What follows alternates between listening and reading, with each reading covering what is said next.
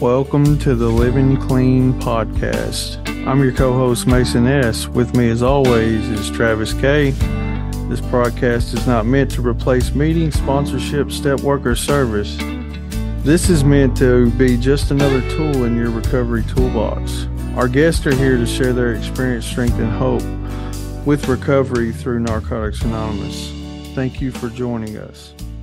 All right, welcome back to the Living Clean podcast. I am Mason S. I'm an addict. With me as always is my man TK. Yeah. We're back for another episode. We got a very special episode tonight. Me and Travis, ever since we got clean, we've been really interested in the history for some reason. I don't know why, but it's always been something that's been near and dear to us. And it's always a good debate, you know what I mean? Yeah, it sure is. And we've had the opportunity to first see our guests tonight on YouTube, and then I actually met Chris down at Out of the Darkness doing his presentation. And so tonight we've got Mr. Boyd P. and Mr. Chris B. Hey, fellas. Hey, thrilled to be here with you guys. Thank you. Yeah, very much so. Thank you very much for the invitation. This is exciting. Oh yeah, we're excited too. If you want to start, Boyd, you want to start with you want to talk about when you got clean and maybe give your home group a shout out? Be glad to, man. My clean date is April the 15th, 1987. So I live here in Raleigh, North Carolina, and my home group is Primary Purpose, meets 7:30 on Wednesday nights. It's a step and tradition study. And so if you're in the Raleigh area and you'd like to come to a really badass step and tradition meeting, come visit us at Primary Purpose. We'd love to have you. So, let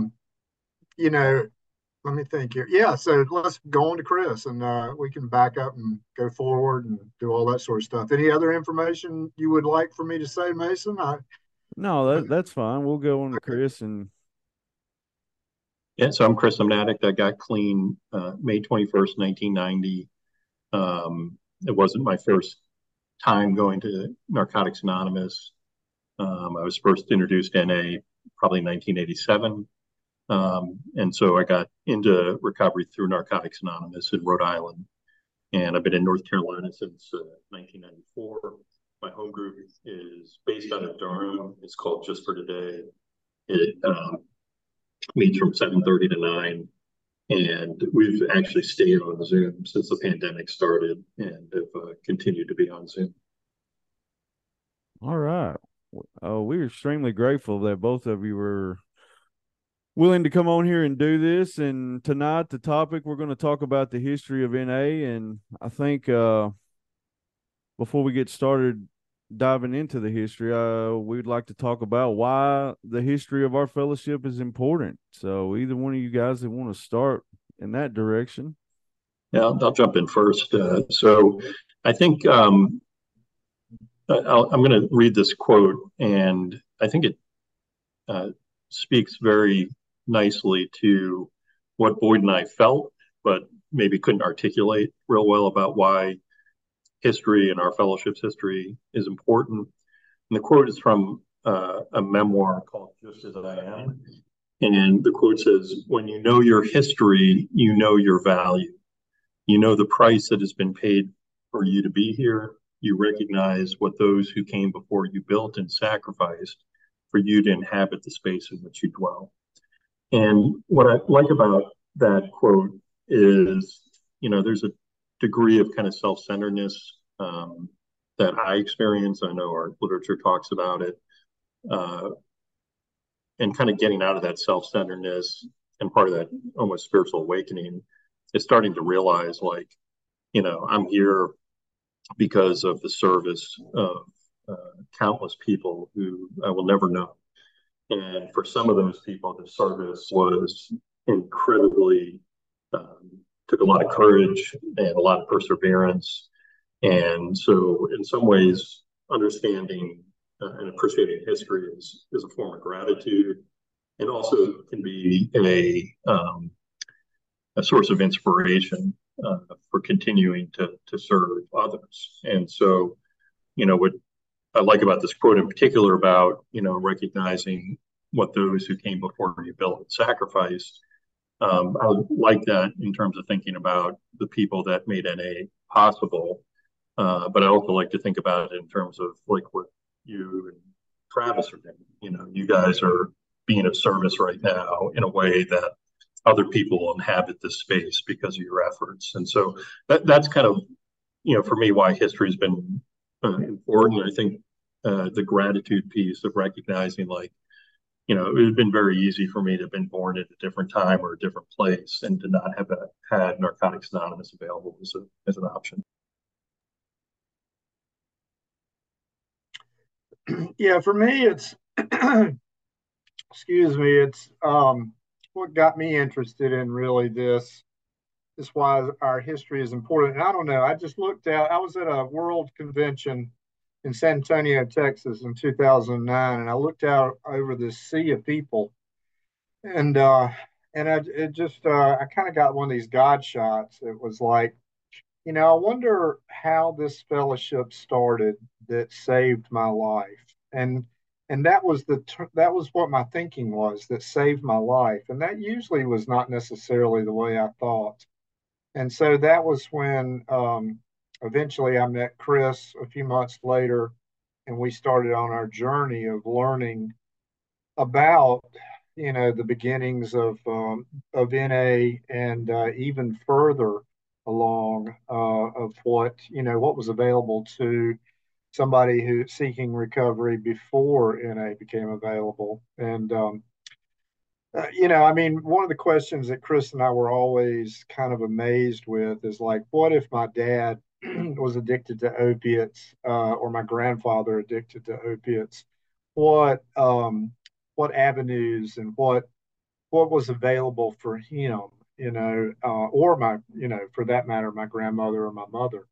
And those were always kind of lingering questions that we had when we started our journey of just learning about, what was available for the person that was addicted before, NA came along. So how long have you guys been? How long have you guys been working on this? So, first of all, it's a great partnership. I love always hearing Boyd share that story. We always bring different aspects, and Boyd's going to pick on me because he calls me the fact checker.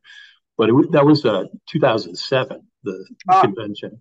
Okay, as opposed to 2009. Gotcha. Yeah. Well, I'm old, and it's gray matter up here now, Chris. Yeah. 15 years difference between us. That's right. That's it.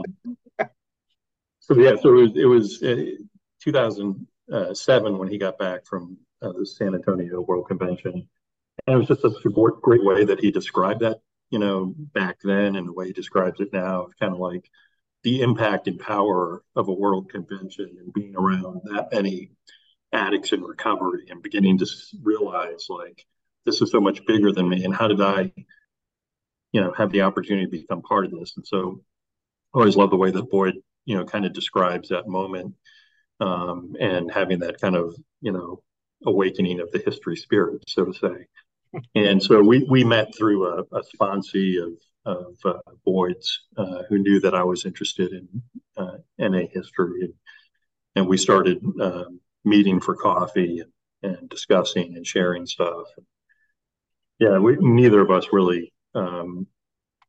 If you'd asked us back then, do you think you'll be doing history presentations or anything like that? Or answer, was no. It's just simply like kind of like a quest, because it was hard to get history. It's hard to like find archives, to see like original material and so forth. And so part of it just started as kind of a quest to like, to learn and preserve history. So what did you guys go out, like you described it as a quest? Did you go out and collect all this information and then try to put the pieces together, or did you kind of start at the beginning and work your way forward? Or yeah, I mean, go ahead, Chris. I'll just say this, and then Boyd can kind of talk into that. But again, Boyd and I have brought things together that have allowed us to be much greater than the sum of our individual parts. And we both brought specific kind of experiences and opportunities that contributed to this. And, in all seriousness, Boyd had he was self-employed, so he had a little more flexibility, and he had, some financial resources. And so he was able to start connecting with people, some of whom have been guests on your show, and say, hey, I'm interested in like acquiring some, old NA literature and so forth. And I tag along because I've got a scanner and I'm wanting to try to digitize everything and so forth. And so that's kind of how it started. And it was really was a beautiful story of being entrusted with someone's archives and really very naively getting into the process of digitizing the archives of a member who had been involved with the writing of the basic text, and then taking those archives after they've been digitized and putting them in 3-ring binders with protective sleeves and table of contents and so forth. And our care and attention to that, I think, gave us some credibility, and I think opened some other doors for other archives and so forth. And at one point, we were approached about doing a presentation, and it was kind of like, what do you want to do it on? It was, well, what do we have the most information on? The most information we have is on basic text, and that was kind of the starting point. Boyd had like all those relationships and connections that I didn't have, that led to archives and led to invitations to this convention and so forth. Yeah, so no, we didn't set out with a set goal on anything. It was really the very first thing we set out on a quest for was a book called My Years with NA by Bob Stone. And at the time, there had only been one printing of it, and there had not been any bootlegs that came later.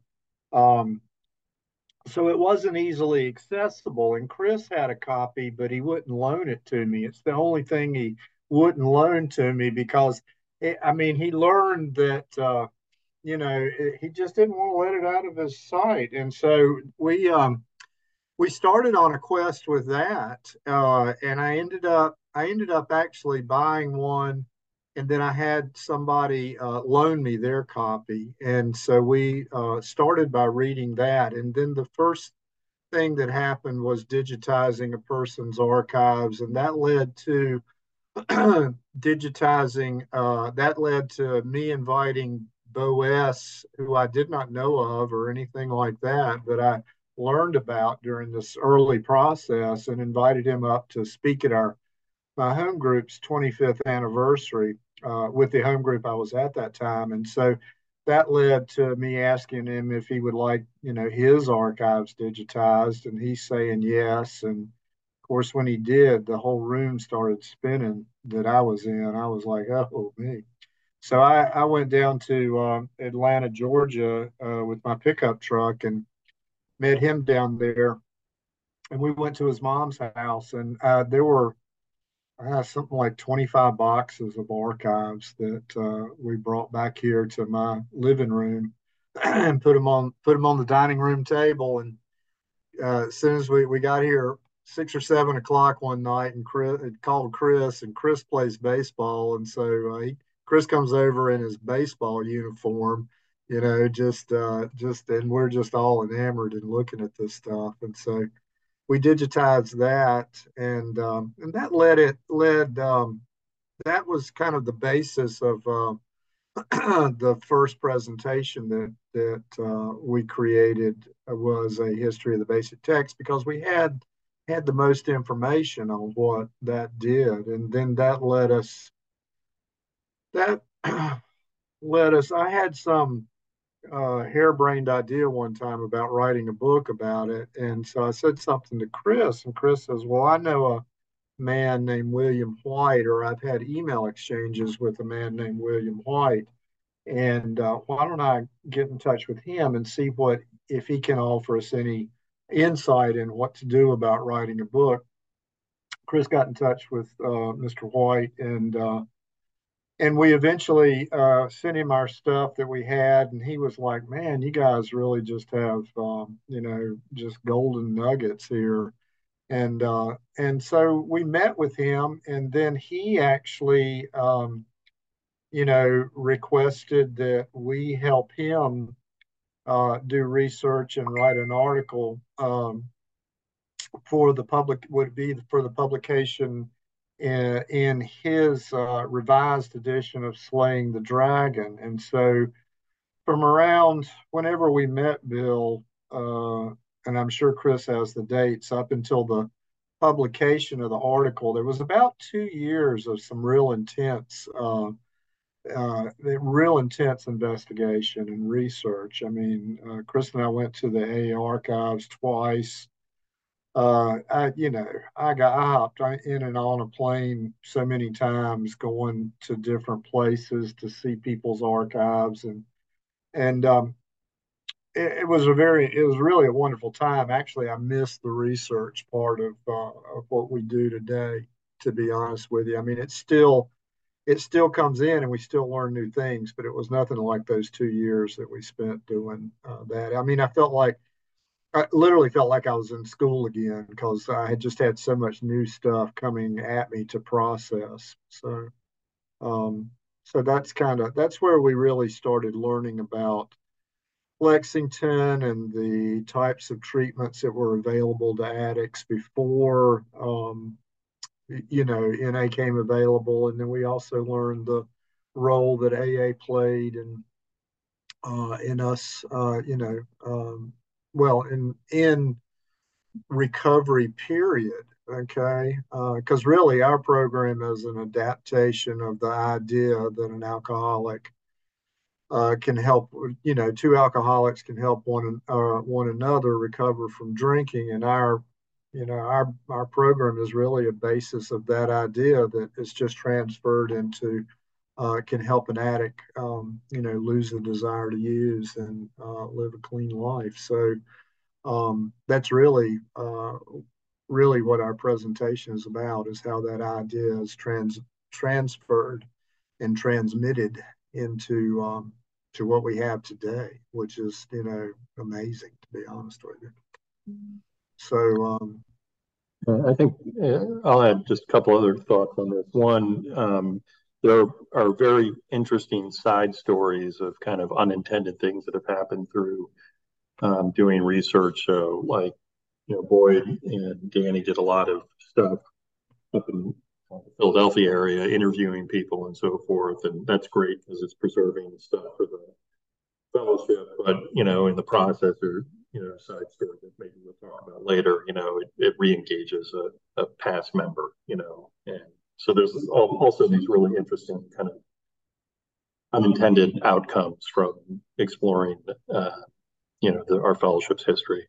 One of the questions that you guys had kind of inquired about was, what was it like being an addict before Narcotics Anonymous? And a couple quotes that I wanted to share. One's from 1959, and it's from a documentary that was done in LA called Hellflower.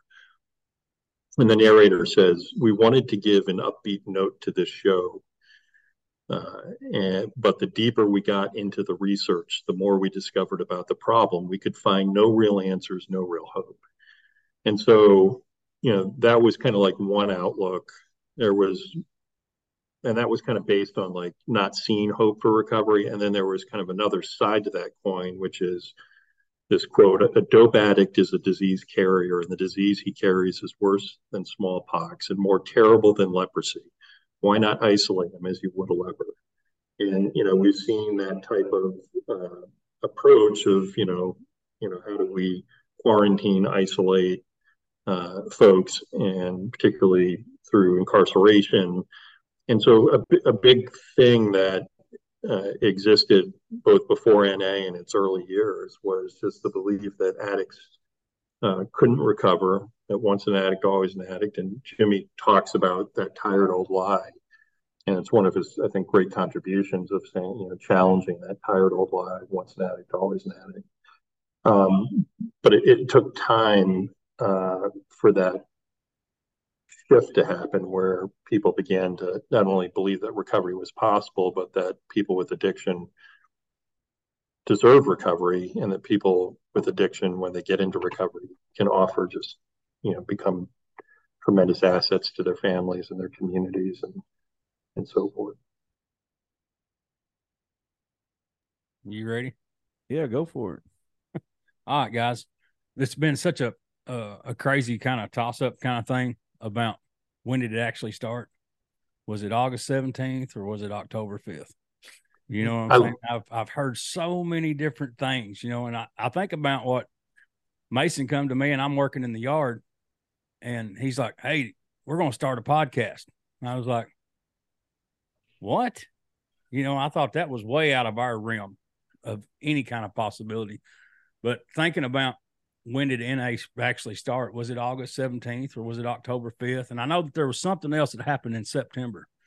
And it's really cool that we're in 2023 right now, and we're in September. What is today? 6th? Yeah, September. So I mean, I know it's right around this time 60 years ago, and actually they're going to 70.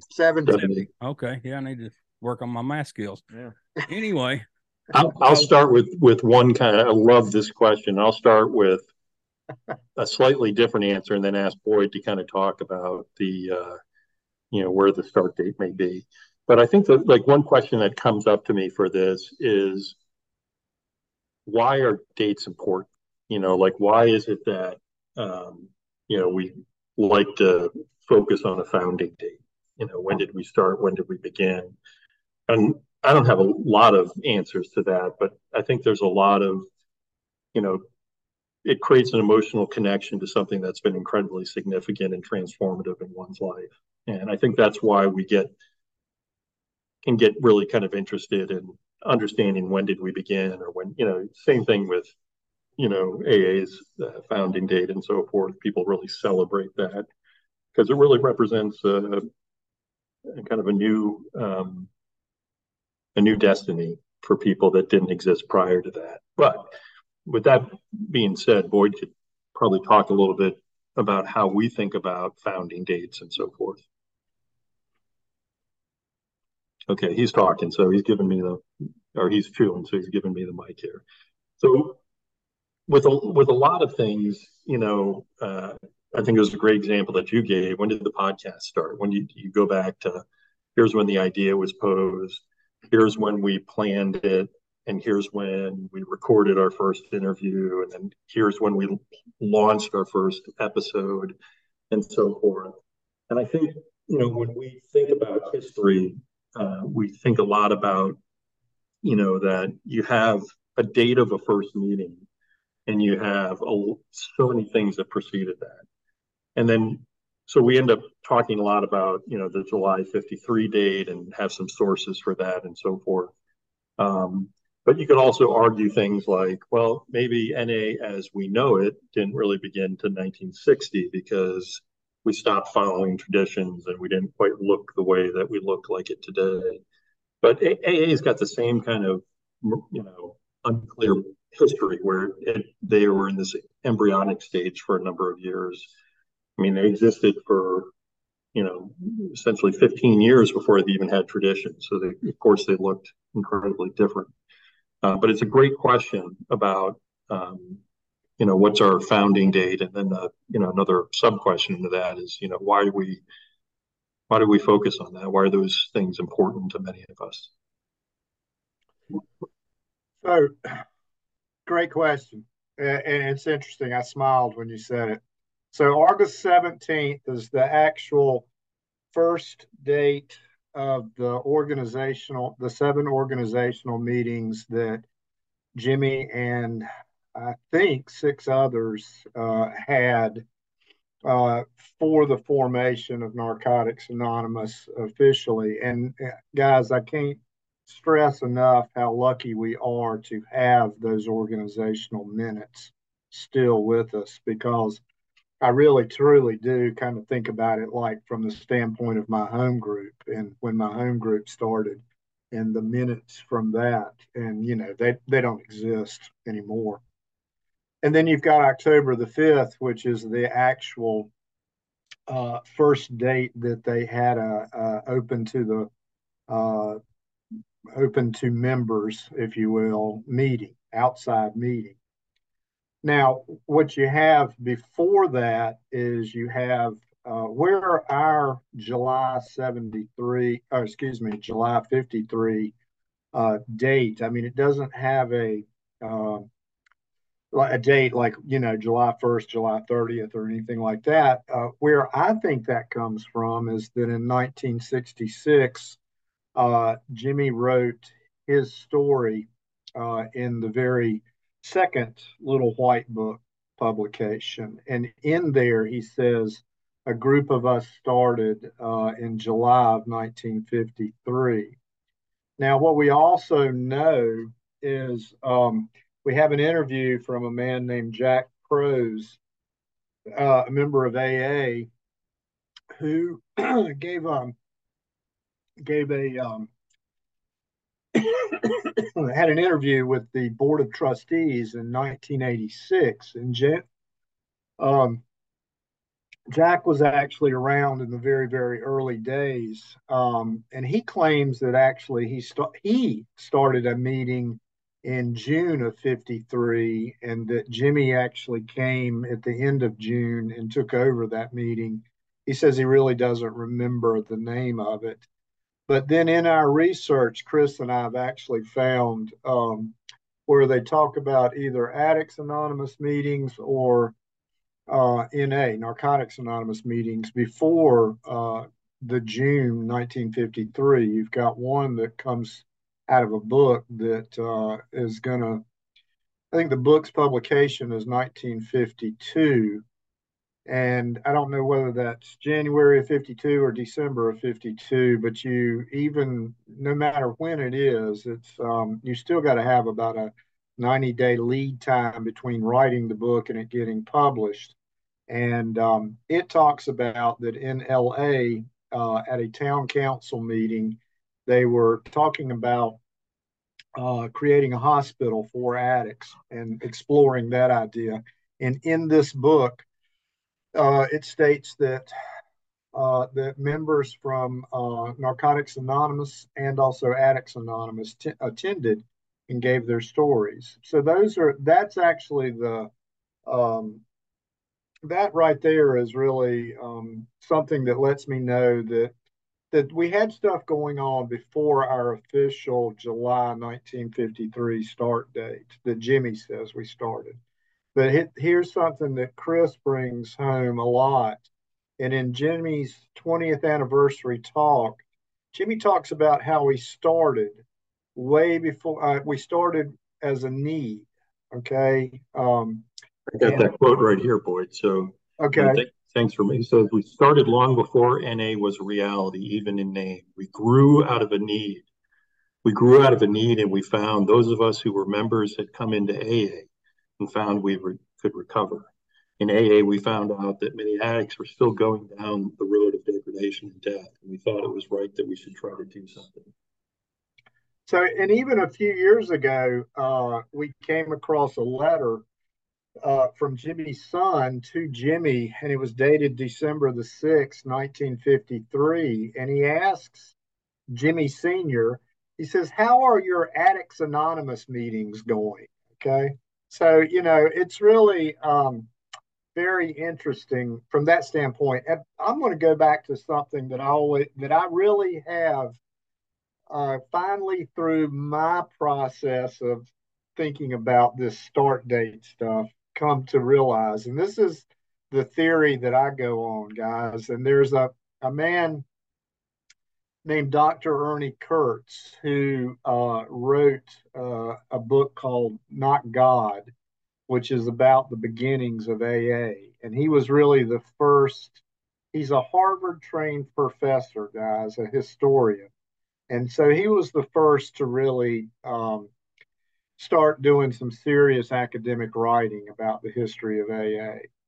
And many people had asked him, when did he think that AA actually started? And he says, guys, it really doesn't matter what we need to be thankful for is that it just did start. And I really just finally come to that conclusion, that uh, that's really it. It was all really and truly around the 50s, early 50s. To put a date on it is just like Chris said. When are you gonna exactly how are you gonna mark that? When the idea started.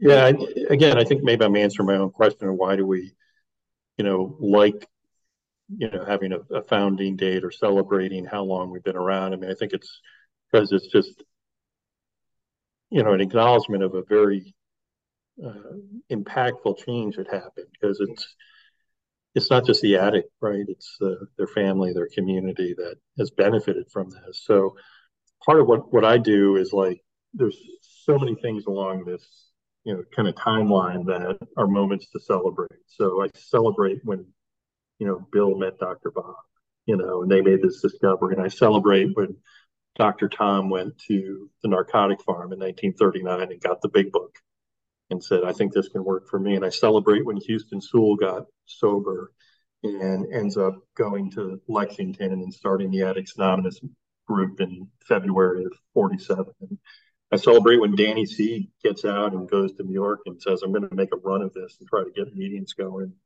And I celebrate when Jimmy got into the AA in 1950 and when people started saying we need to do something for the addict, and we stuck with it and persevered with all the different difficulties and challenges and obstacles. Like for us, like we don't face those same sort of concerns. We go to NA events and people are wearing NA t-shirts, and nobody's given a second thought to it. Nobody's thinking, hey, the police may come in and bust us. They may arrest us. Nobody's got that concern. And that was just not the reality in which our fellowship started. And so, again, it's celebrating, that courage and that sacrifice. And I'm going to move us forward just a little bit, kind of around NA's growth and so forth.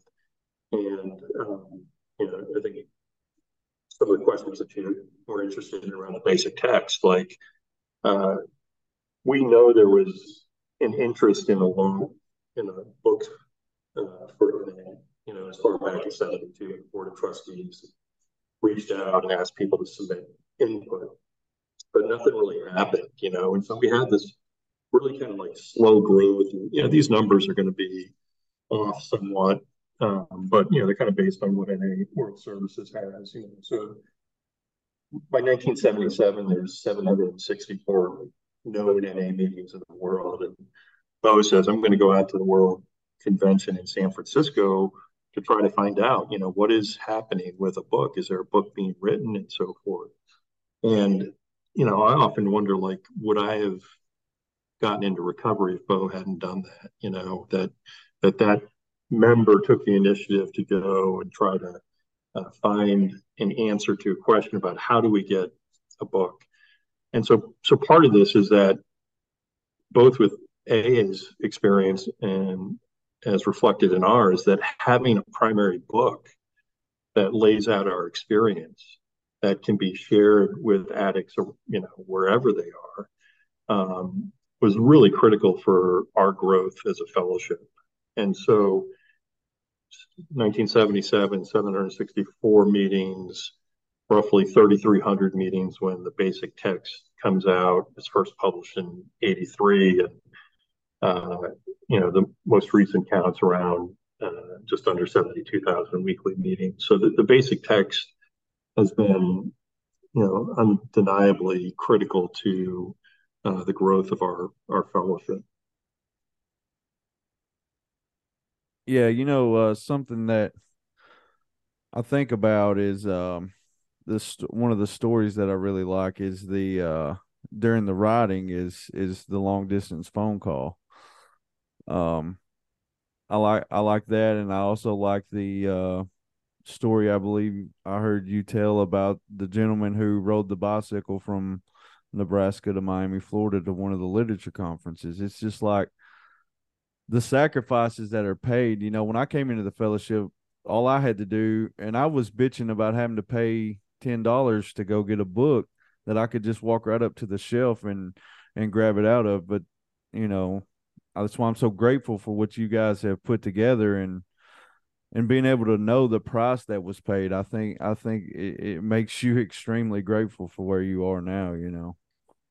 So I mentioned that the impact of the book has been played a critical role in our growth as a fellowship, but man, what a phenomenal story it is just about how that book was put together.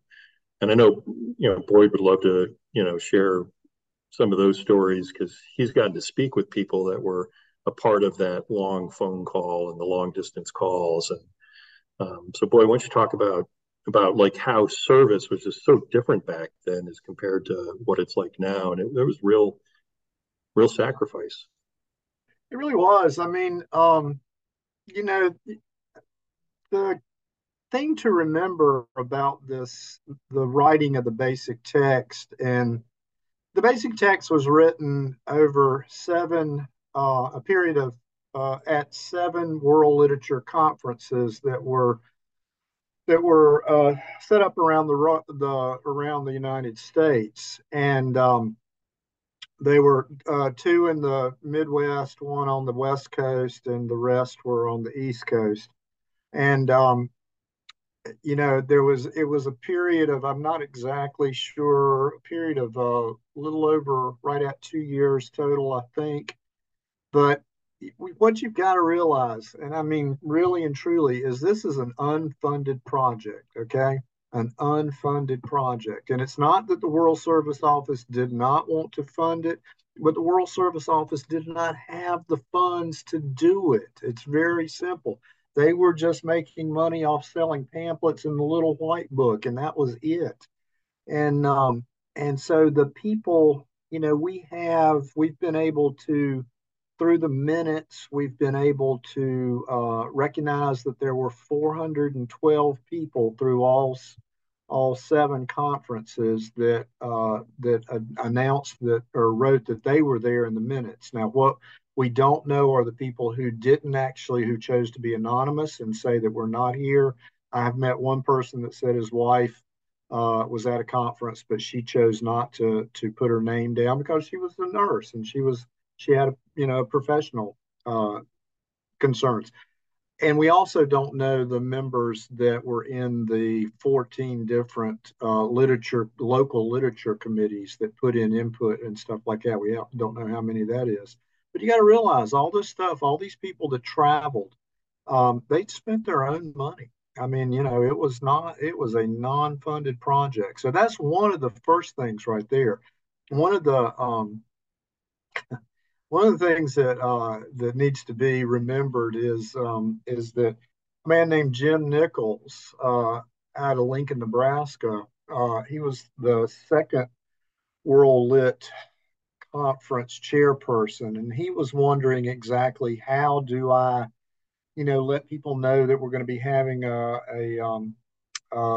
conference here. And so he and 5 other guys actually went and sold their blood so that they could buy stamps to be able to, make flyers and send those flyers to groups around here. I mean, that is an amazing story right there that needs to be preserved. I mean, you've got people that were, you know, um, George R.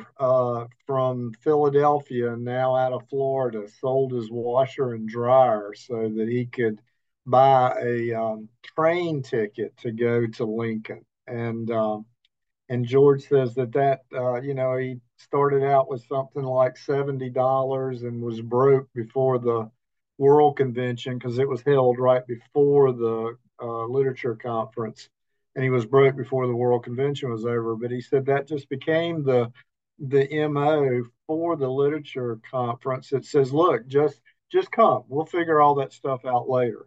And Charles Kay, who lives in Florida now, talks about how said it was an amazing energy spirit. He says, you would be sitting around, and he said just all of a sudden trays of peanut butter sandwiches would show up.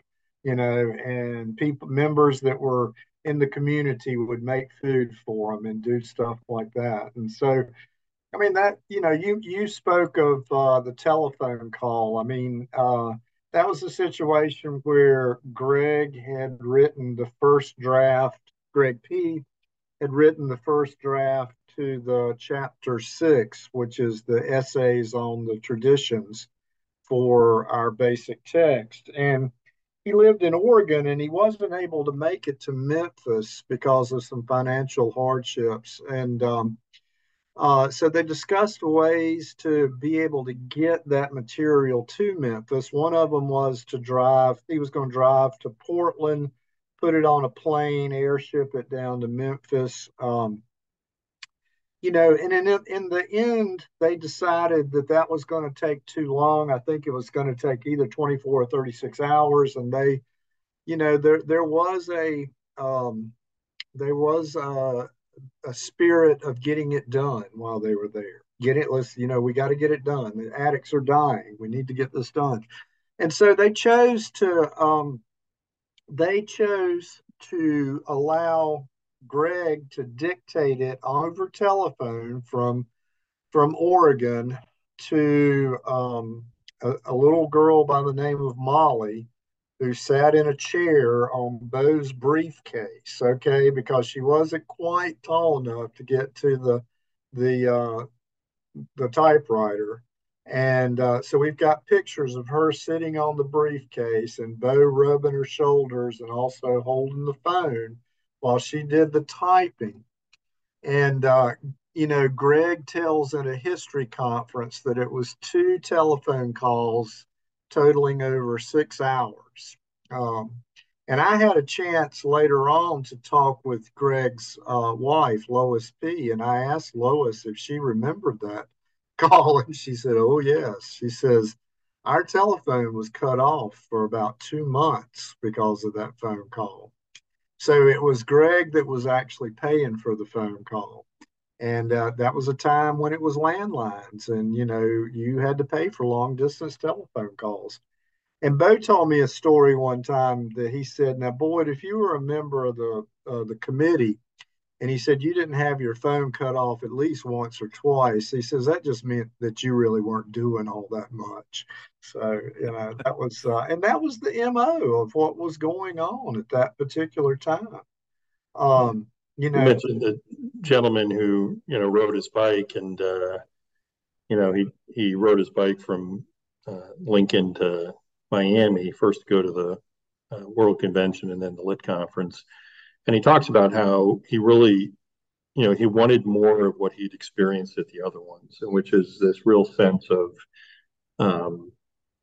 fellowship and support. And kind of back to what Boyd was talking about with Jim, the desire to make sure that people had a voice and the desire to make sure that folks were included and the desire to make sure that no voices were excluded or left out really led to extraordinary efforts to get the word out to as many people as possible. And that's a really kind of powerful thing. One of the questions that you texted was like, why did people feel like we needed a book? And, one, I talked about how slow the growth of NA had been and how a book is a different way to, carry a message. And so there's a couple things, and like with history, I love trying to just use people's own words or pull from things that were originally written. And when we looked at some of this stuff, like and came across like old newsletters like the Rainbow Connection, they had this beautiful thing where they talked about where they said that addicts all over the world will have the Narcotics Anonymous book for comfort and for study. And then they said, when we find ourselves by ourselves, we need not be alone. We will have our book and we will have each other. And that's kind of like a broad, nice theme about why a book was important and so forth. But on another real practical and specific way, we had this opportunity to interview a woman named Nikki, and Nikki got into recovery in Southern California. And when the fourth World Lit Conference was being held in April of '81, right before the World Service Conference, the Gray Review form had been out, and she was going there to cast the vote from her area that they didn't support this because they thought that this was the final draft. They didn't realize it was something for review. And so she gets there. I'm just going to kind of quote her because it's her words. She says, quote, "So I'm sitting there, halfway directly opposite Bo. And as each person talked about their area and the state they came from and the area they came from and how there was no period, how they didn't have meetings, how they didn't have a book, and how they didn't have something to take to the newcomer who was brand new, or sometimes they would drive 200 miles to a meeting, Mississippi to Louisiana, different places like that. And I was so used to California where even though we were starting meetings, in a half hour, I could be somewhere. And then eventually towards that time, I could be at a meeting every single day and not have to drive. And so for me, it was a shock to hear that there weren't meetings like that everywhere. I thought it was the same everywhere. And to hear each one of these people talk, by the time they got to me, I was in tears because I realized that addicts were dying and that we needed to carry the message better.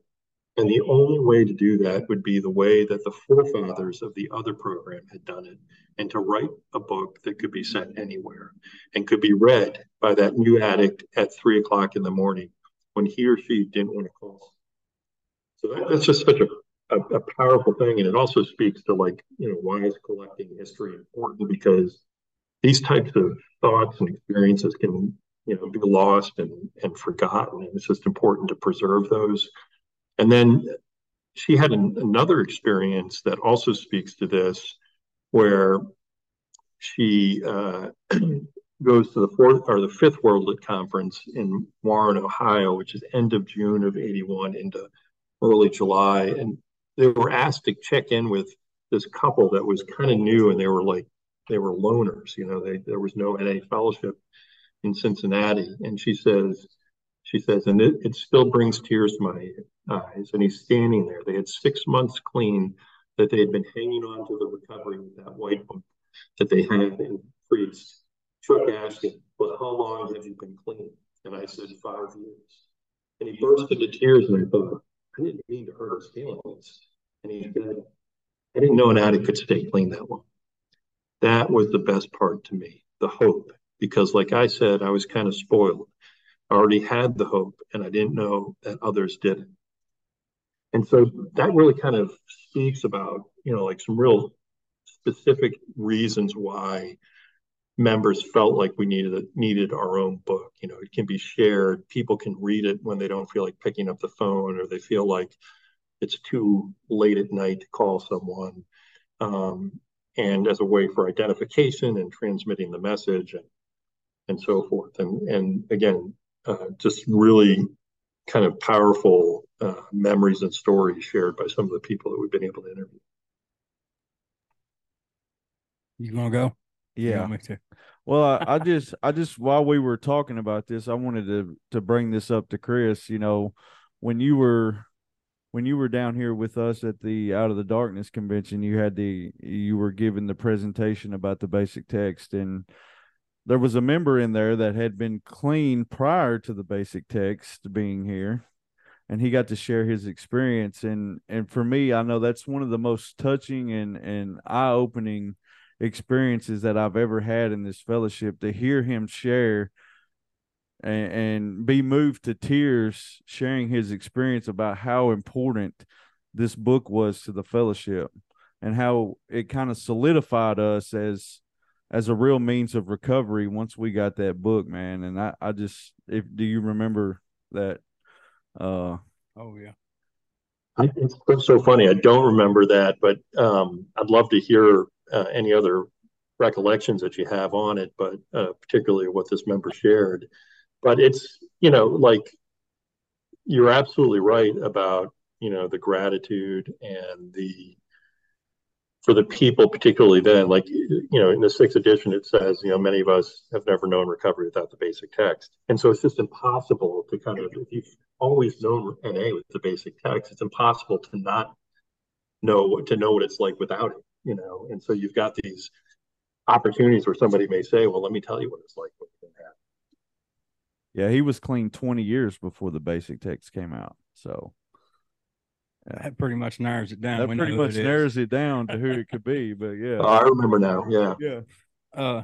One thing I was wanting to say about, you know, how important the basic text was, and this is my experience, getting to treatment in June of 2017, running around the facility looking for a basic text, because I knew about Narcotics Anonymous. I just never practiced the program at all. Been to a few meetings, and I was like, man, when are they going to say this prayer? Because I got to go.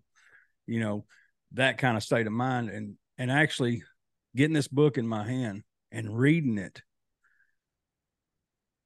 I was like, who has wrote this? Because, I mean, it's almost like they're reading my mail, you know, and I was running around the treatment center. I was like, hey, y'all know who wrote this stuff? Or, you know, because I'm trying to figure it out. And that's where the history really got to me the most, is because, hey, some of these people that did some of these writings in here, there's a possibility that they're still alive. You know, we could probably meet some of these people, and then come to find out, having a conversation with Bo, I don't know how much, you know, that he wrote in the book, but when you was talking about 77 in San Francisco, when he's out there looking, you know, what's going on with the book, and then knowing that Greg had moved to Georgia or Southern Tennessee, somewhere in that area, to get this whole thing, you know, really rolling. And, you know, to hear about the phone call between Oregon, Atlanta, you know, or Memphis, Atlanta, Memphis. Memphis. Okay. Memphis is you where know, they and were. I've seen the pictures that you all have of him actually, you know, holding that phone to her while she's typing. And I can't imagine what the bill was on a 6-hour phone call across the country, you know, in 78 or 9 at that time. I don't know exactly what. Yeah, 81 January. 81. Okay. And I don't remember the exact amount, but Lois said that it was over $300. And so you can imagine $300 in 81 is a lot of money. So yeah. It's funny, now that you mention it, Mason, that member who shared, there was another member with him who had over 50 years, and it was that member that reached out to Boyd that got us invited to our first convention to do a presentation in 2009 in Greenville, South Carolina. Oh, okay. Yeah. He knows who it is now. I do. Yeah. I certainly do. I certainly do. It's a wonderfully humble man who exudes the program. Believe me, he really does. Yeah. So yes, that's one of my favorite stories. Is, you know, like where Greg actually moved east to really be around Bo, and this is my understanding on it. I don't know that it to be a fact. I wasn't there, but that he actually moved out this way, that way that they could really get the ball rolling on this thing, because he knew that Bo had a desire to get this book out. Yeah, if I may, Greg actually moved to Atlanta after the book was published. Okay, Greg, Greg and Bob Barrett,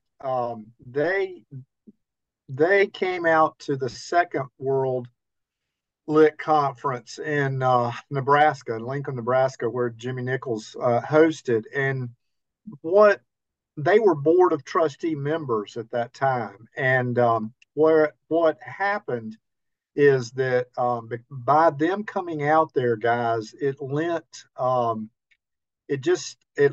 validity to what was going on, because really it was a group of people from Atlanta and from the East that were really starting this. And so a lot of the old timers out on the West Coast were not so sure about what was going on, but because Greg and Bob came and attended and actually helped guide a lot of the stuff that went on at the second one, it lent validity to this movement, if you will.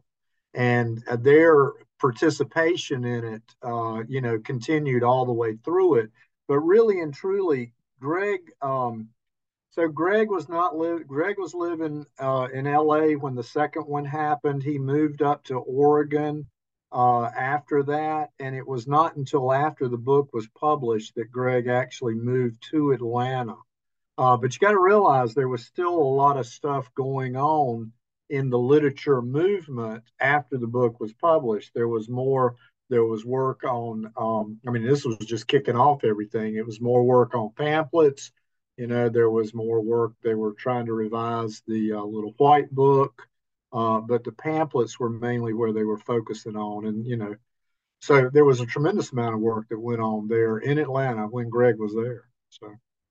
I've just heard a lot of stories, about. Yeah. I actually heard that, this is one addict's perception on it, was NA was founded in California, but the heart of it was in Atlanta, Georgia.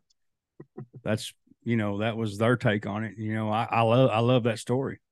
But to that point, one thing that's interesting to me is I think it was pretty significant how there was like this urgency to get it done, but they still wanted input from the whole fellowship. Like they somewhere along the lines, they figured out how important that would be. And I always thought that was really cool, how the input from the fellowship was prioritized to them over, actually, getting the thing out and getting it done as fast as possible. Yeah, they talked about this contradiction of fast and slow, like it's urgent, but it needs to be done with a lot of thought and consideration and not rushed. Yeah. Bo writes in a letter in 1979 to Greg, that he feels like we would be poor servants if we didn't include everybody in it. And he says, we'll probably be stifled with time. I'm paraphrasing, mind you. It's not an exact quote, but he knew going into it that it would take more time, but he just felt like he would be, and the quote was, a poor servant had he not done that.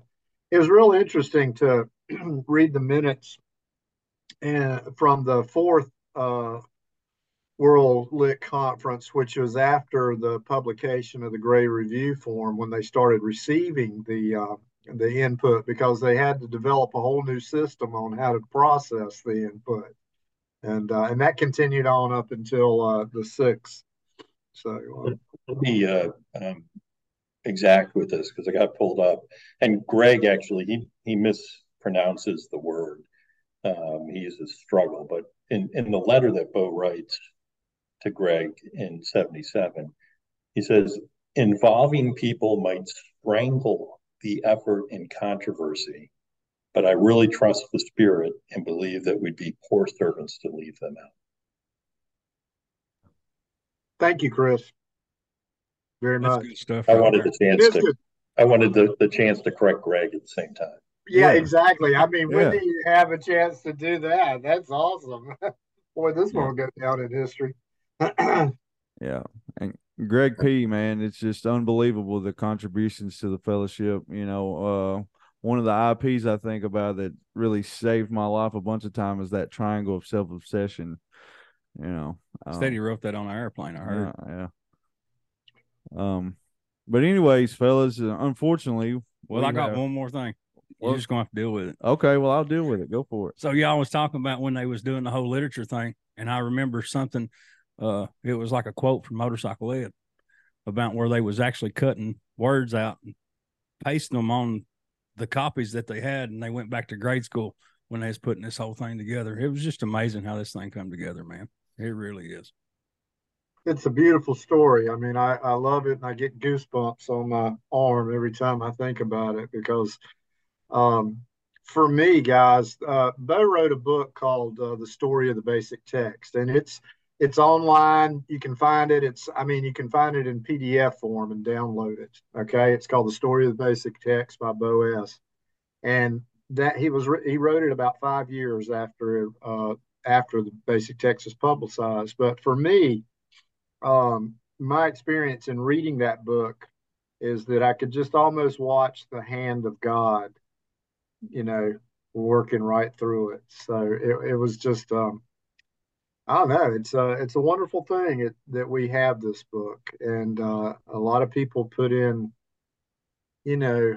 tireless hours to get it to us. And here again, it was an unfunded project, and their motive was people are dying of our disease. We need this.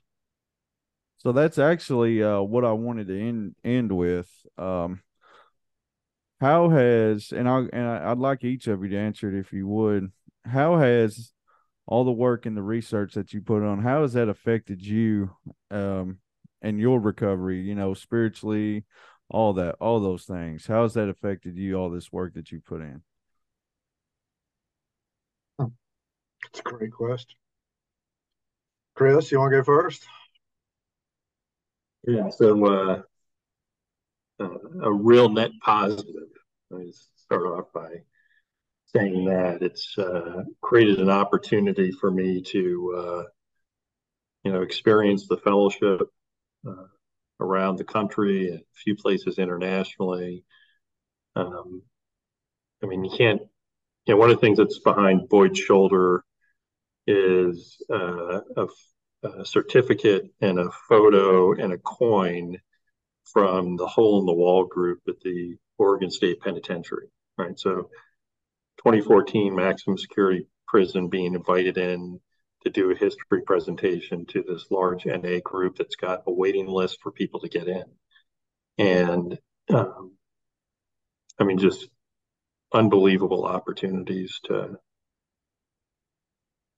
see and experience and to witness the power of Narcotics Anonymous and the influence it has on people's lives. And then I always somewhat smile, smirk, cautionary tale. Like, I got divorced, separated, kind of after a couple of years of heavy research, this intense period of research that Boyd and I were describing. And I look back at, this chronology we put together that I put together that was 550 some plus pages. And I'm like, man, this is really just a monument to the history of NA, and it's a monument to the neglect of this marriage. So, like when things were painful, I found solace, in this, probably avoided some things through this. But that's like life and recovery. You have those experiences and you try to learn from it. And then I'm not the first person where service in some ways is kind of used to avoid maybe something painful or difficult that's going on. So that's like the other thing I think about with this is like, man, maybe things were going better if I was more engaged there. I wouldn't have put so much effort into this NA book. And I mean that with no disrespect or anything to my ex-wife if she for some reason happens to listen to this. So that's a big question. I'm not sure if I will tell you that the presentation that Chris referenced about going to the state facility in Oregon and doing the presentation there was probably one of my most moving ones for me, because I was literally getting ready to tell Chris I was going to stop doing presentations because I was getting burnt out on them. And it, lit a fire under me so much that Chris developed another presentation called The History of the Traditions, and has kept me engaged quite a bit more. It's hard to articulate the depth of knowledge that I have learned about what it was like for folks before me. So for me, it gives me this incredible sense of appreciation for what we have now. I mean, here on the East Coast right now, it's, you've got, what have you got? You've probably got 1,000 meetings that are ending right now on here on the East Coast. Okay. How lucky we are to be able to live in a time and a place like this, and to have the service that you guys are doing, which is having this podcast and allowing it to go into prisons where it will be heard there. I mean, this is just a wonderful, wonderful new form of service that technology is allowing us to have. I can't tell you, it has broadened my horizons as far as being able to meet a lot of people within NA, and it's just enriched my life. It's kind of hard for me to describe. I mean, I literally, guys, in my talk, say that my life changed when I met Chris Butnick, and I mean that sincerely. The two of us and the trajectory of our life. I would not have been able to do this solo by myself.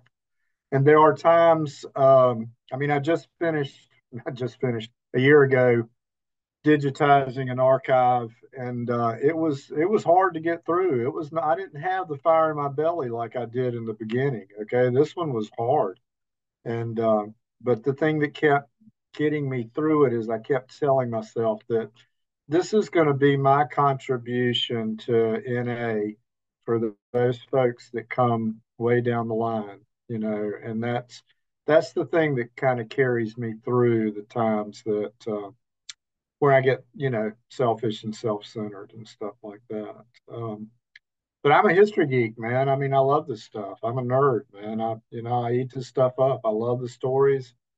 Could sit and listen to them for hours. So hopefully it's changed me for the better. I think it has. Oh yeah.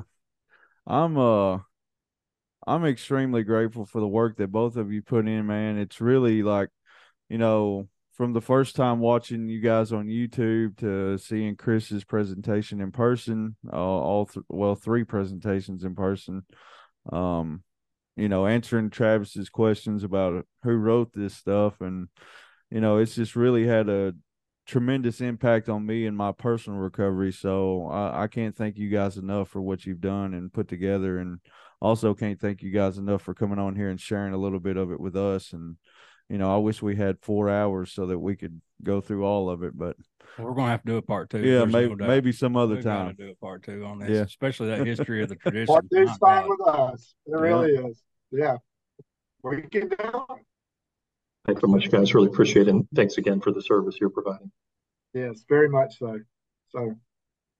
All right. Really and truly. Thank you, guys. Okay. We'll be back. We will be back next week. We are going to start with Tradition 1 next week. Thank you for joining us on our Living Clean podcast. This is another platform that we can share our message of recovery, which is any addict can stop using drugs, lose a desire to use, and find a new way to live. Join that no matter what club. You can contact us through text. The number is 931-306-9364.